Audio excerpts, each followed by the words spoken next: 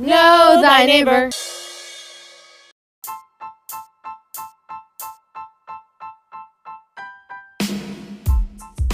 If you're new to this podcast, I'm Heather Kelt Scott. Along with my mother-in-law, journalist, and fellow Cranberry resident Gail Scott, we're interviewing people in Cranberry and sharing those conversations with anyone who wants to learn about their neighbors. This episode is part one of our conversation with 92-year-old artist Charlie Amond, who has so many stories that we're putting out the interview in 2 episodes. Coming up in this episode, you'll hear his stories about being a television show scenic artist in the earliest days of TV, and moving ahead a couple decades to memories from the earliest days working on Saturday Night Live. This is our conversation, part one, with Charlie Amond. So how long have you lived in Cranberry? Since 1962. And what brought you here? George Stave. And who is George Stave? George Stave is a very fine artist who lives on the lake. Okay, on Brainerd? Yeah. Brainerd Road, right. And his wife is Marble Bay. Do you know Marble Bay? Know the name, right. Marble Bay Stave. And the first time I came here was about in the 1950s. 1950s, when I brought just before I was married. George just got married to Marble Bay, and his best friend here was Don Armstrong. I don't know if you remember Don Armstrong. Do you Yes. Remember Don? And I drove them out here at that time to meet with Don Armstrong. And that was the first time I saw this beautiful town. What impressed you about the town the first time you saw it? A lot of things about it. It's a beautiful houses and the old school and things like that. And we were, my wife and I and Don Armstrong and Marble Bay and a lot of other people, we were called the Crazy Nine. Why is that? Because we saved the old school. They wanted to tear the school board wanted to tear the old school down to make a parking lot. Which was, when I think of it, it's so stupid. I can't believe that they did want to do it, but they did. But we stopped it. We repaired the whole school. Don Armstrong really led it, but he helped us. And we all were painting walls and plastering walls and stuff like that. And my wife became the president of the Save the Cranberry thing, and we made it into a community center for the township. We had art classes going on there. Everything was going on there. And then they finally, the school board took it away from us. And so they for some reason, they said, I know what it was, they said that they had too many students coming in and they needed the classroom. Well, that was a lie. It never did happen. They never used the classroom. So what happened was that Parry Stave, that's George Stave and Marble Bay, was mayor of the town at the time, and she and David Cook thought that they that time they wanted to build a new municipal building to house all the different departments of it, and they were going to build a new municipal building. It would cost quite a lot of money, millions of dollars, and so Parry Stave came in. Why don't we use the old school? It's in perfect shape. So that was the perfect answer, because now it's a town hall, and that building will be there for another 100 years. And can you imagine if you looked down Schoolhouse Lane and you saw a parking lot in the new school, which is not a very attractive school, instead of that beautiful example of a 19th century schoolhouse that's there now. No, it really epitomizes the town. That's when I first got there. I digressed. No, that's fine. Have you been involved in any other preservation The efforts? Cranberry Housing Association, I was one of, I'm probably the only founding father left. All the rest have passed on. You're 92 now, is that 92, right? Okay, well, you look pretty good. Tell me about your art career. Well, you want to hit my button, that short biography? Sure, tell me won't about be your too art short, career. I'm afraid. It started off in 1929. 1929, I was born. I was born in Montreal, Canada. My mother and father were in the theater at Shubbers, and in those days they had what they call stock companies. And there were about 200 stock companies in the United States that would travel from every town.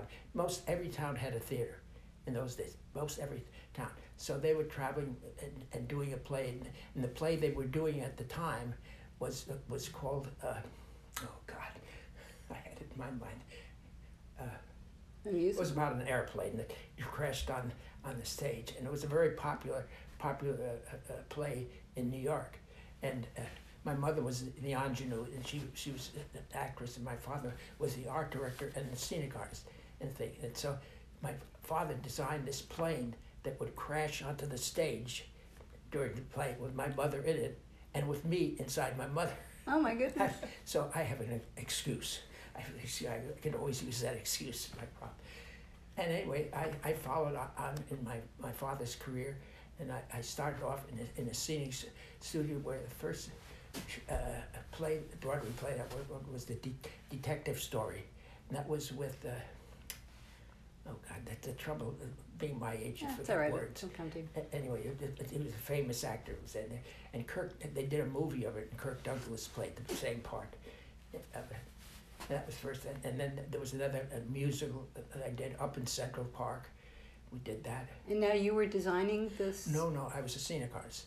Okay. Actually, painting the sets and stuff like that. And then I went to ABC. The television was just starting. ABC was televising 3 days a week for 3 hours a day. This must have been in the early 50s? That was, yeah, it was in the 40s. 40s. About 48 or 49, about 48 was that. And they took over on Central Park West, on around 66th Street on Central Park West. There was a riding academy. They took that over and they made it into a television studio. And do you remember what the shows were? oh, Paul Whiteman, did you ever hear of Paul Whiteman? He had an orchestra. That was the big show that they had. But I only stayed there for about a year, and then I went to NBC. And I stayed at NBC for about over 40 years. And You remember some of the shows you worked on there? Oh, there's so many. There's so many. We did Richard II. We had this big studio in Brooklyn, on Avenue M in Brooklyn. I did many stories.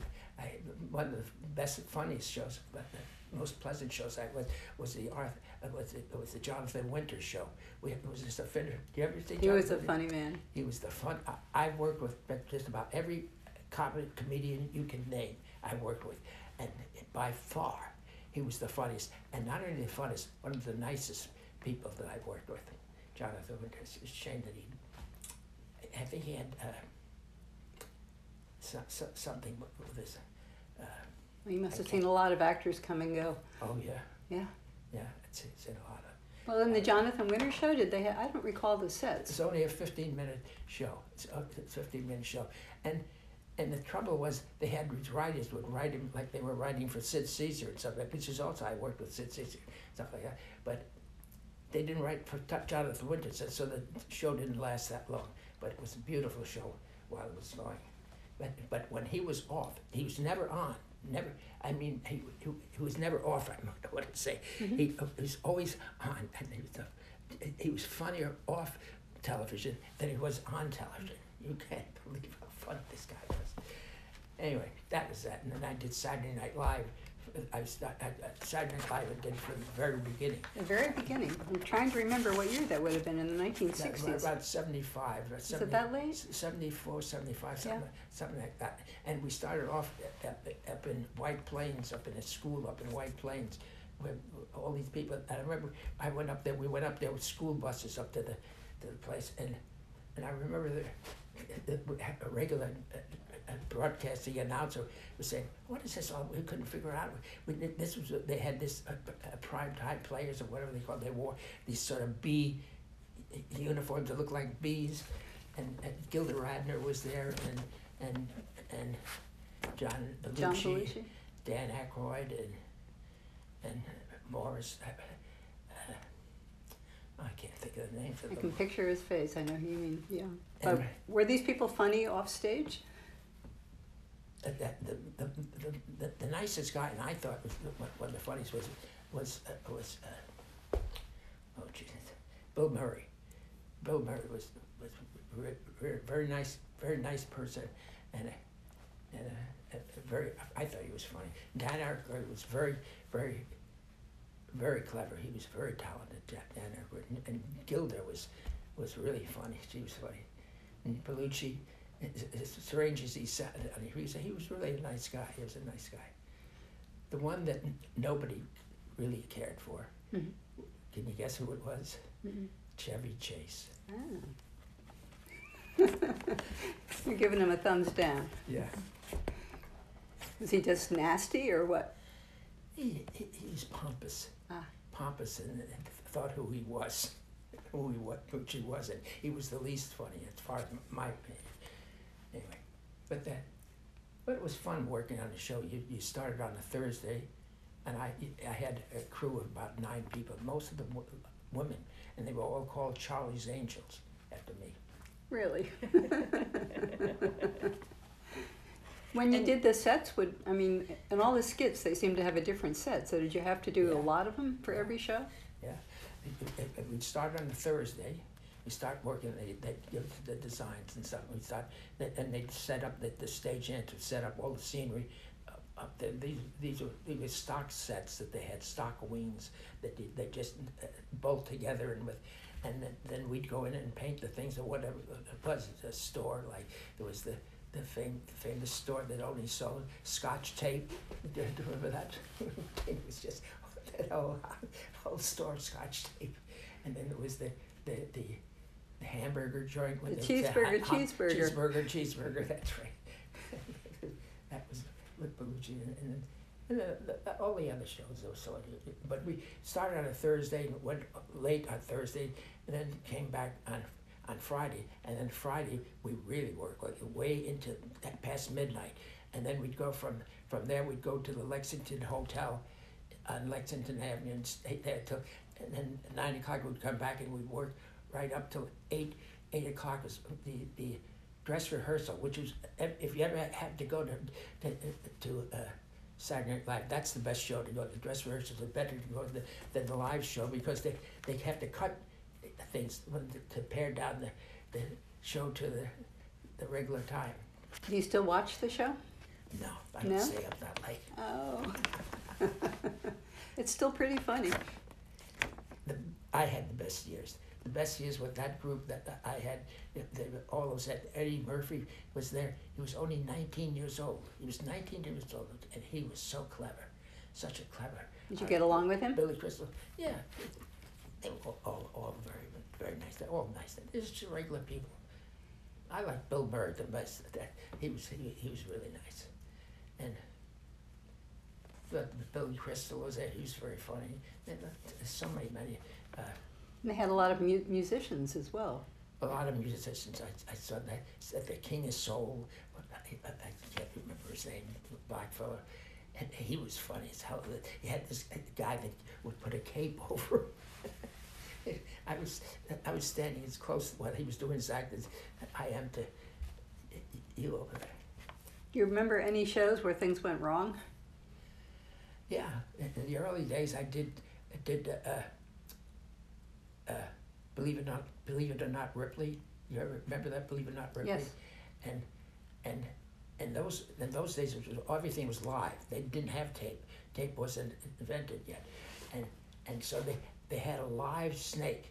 And they was wriggling all the way. As soon as they got on down, it didn't move. It didn't move. And you look at the fake snake. Was it dead? A lot of things like that happened. What happened to the snake? I guess they just took it back wherever it was. I don't know. I thought you were going to say it got loose on the set, but that might be worse. Yeah. So you miss those days. When did you retire? Oh, about over 20 years ago. Uh-huh. Yeah. Did they give you a send-off? I was in what I was with Saturday Night Live for the first 10 years, and then I left NBC and went to Lincoln Scenic Studios and I started working on Sesame Street, and we did Radio City Music Hall, the Christmas show, and I did. Did you ever see this Christmas show? Oh, sure. You yeah. know the big Christmas tree, and then the bottom of this is this stand that's under. Oh, I painted that whole thing. You did. And the Rockettes would come out from under it. I had to make it look like drapery with fringe and stuff like that. You get along with the Rockettes? You didn't get to see much. In fact, when I was doing it, they weren't there. But the Radio City Musical is a very historic place. It's really impressive.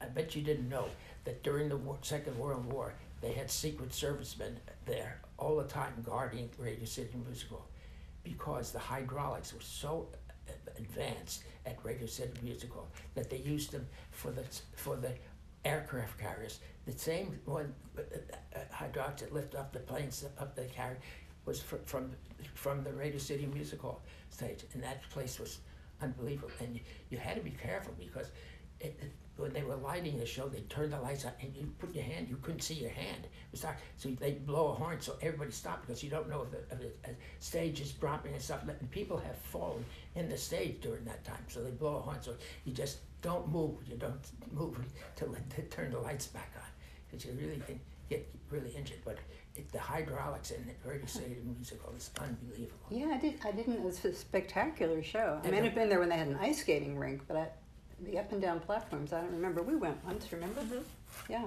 it's still, kids today still love it.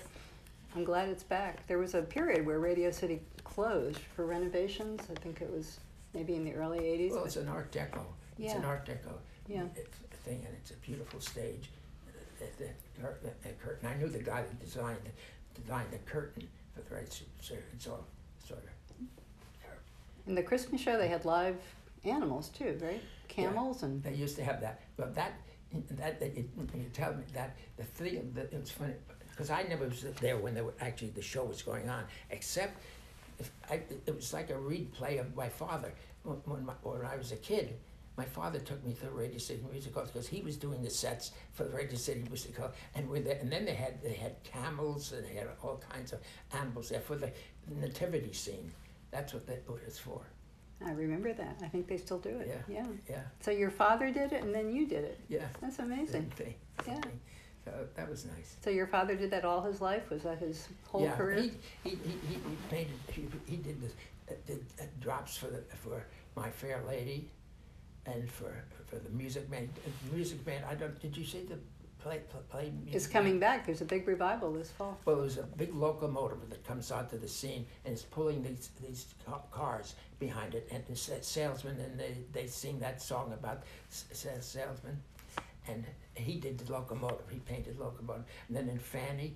And you remember Fanny, the musical Fanny? Well, there was a square rigger that comes onto the ship. It's a drop that's on a traveler that moves onto the stage, so it looks like this ship is coming right onto the ship. My father painted the ship. He did a lot of. What was his name? Albert. Okay. Albert, and my uncle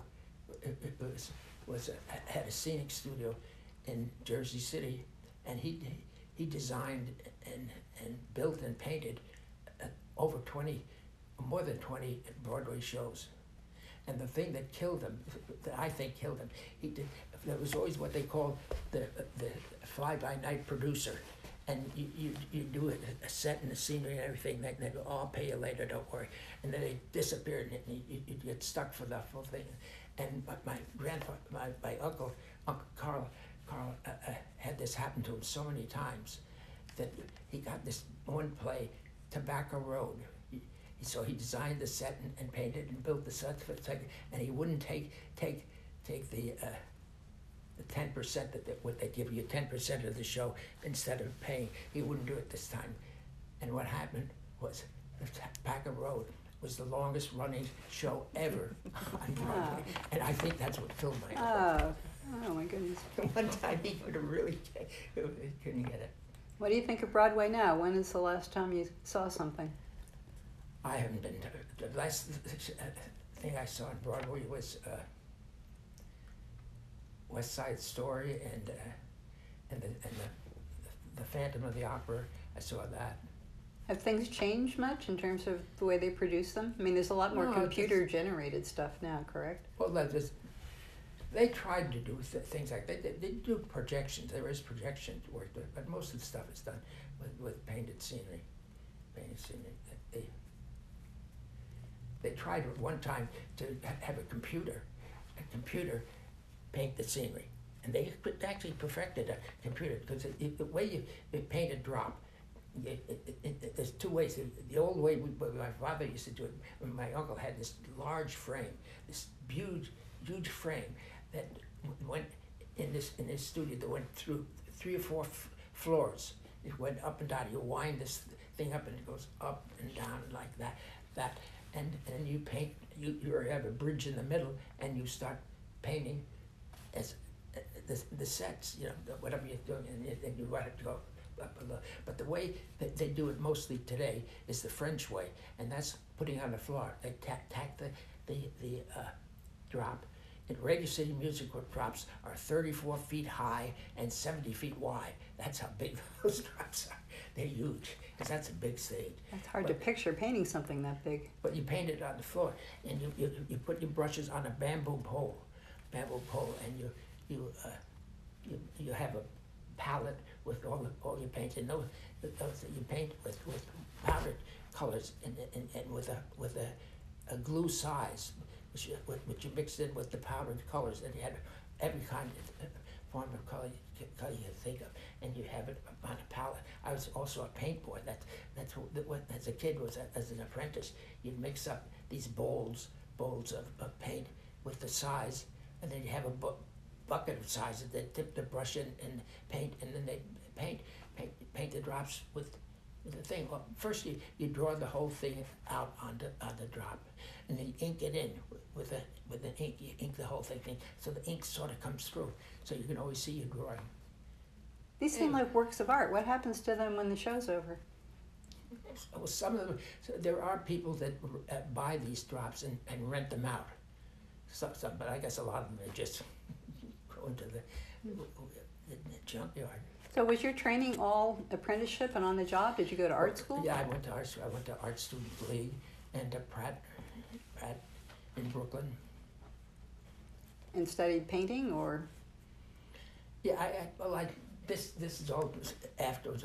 I did some. Well, I had enough work. I worked doing painting at work. Did a lot of portraits. I did soap operas. Did Another World. Do you ever remember Another World? Yeah. I was the scenic artist on that. I did a lot of portraits of the characters on the show. Did you ever work for the Metropolitan Opera?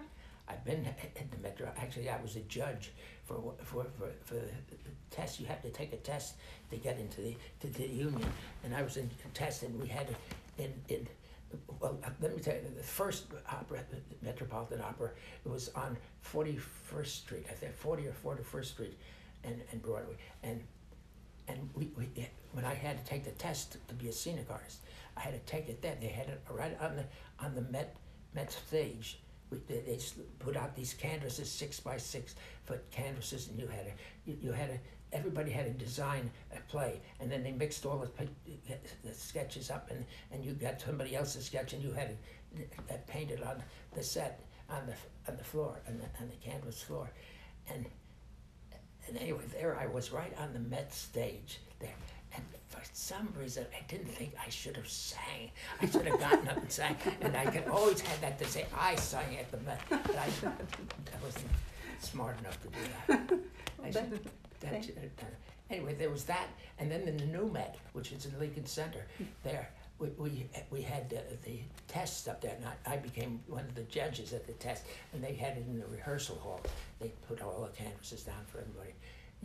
The first day of the test, you design, and then you had to do a light plot, how to light a theater. You had to do the whole thing, and you had to know how to do all those things, and if you passed, you got into the union and became a scenic artist. What's the name of the union?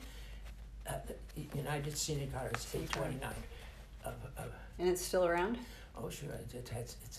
It's all of New York, California, Canada, all over. So were you nervous with these tests? Was it really hard? Were you concerned? I can't remember. Yeah, I guess you did okay though. I did okay. I passed.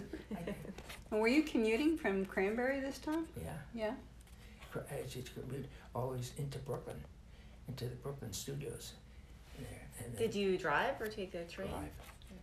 But yeah, I have to get, because we started rehearsals on Another World about 7 o'clock in the morning. That's when you start rehearsal. So you had to be there early. So I'm leaving Cranberry about 4:30, 5 o'clock in the morning to get there. And it's like driving in the living room because there's not a car on the road. Anyway, it's all the way in. It's empty roads. Do you still drive? Yeah, but I'm a nervous driver, a very nervous driver. But I drive to my sister's house. Now I have to drive. She's in Merwick, so I have to drive to Merwick and back. How's So she doing? you have a sister. Do you have any other siblings? I have my brother died. My youngest, he was the youngest one. He died. He died because of hospital neglect. Oh dear. What are you gonna do? And were they in the arts? Was he in the arts too? No, he was a teacher. He taught, and then he became an Episcopal priest. That's interesting. He was an Episcopal priest for most of his life, and they lived in Florida. What about your Fort sister? Myers. Is she an artist? No, but she can. She's got the talent? She went to music and arts high school in New York.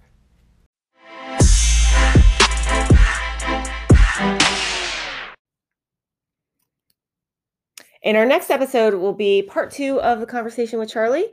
You'll hear about his family, personal and political memories of 1950s through 1980s Cranberry. Follow the podcast to get alerted when new episodes are published. Cranberry friends, if there's someone that you would like us to talk to on this podcast, email us your suggestion at knowthyneighborpodcast@gmail.com. Know thy neighbor.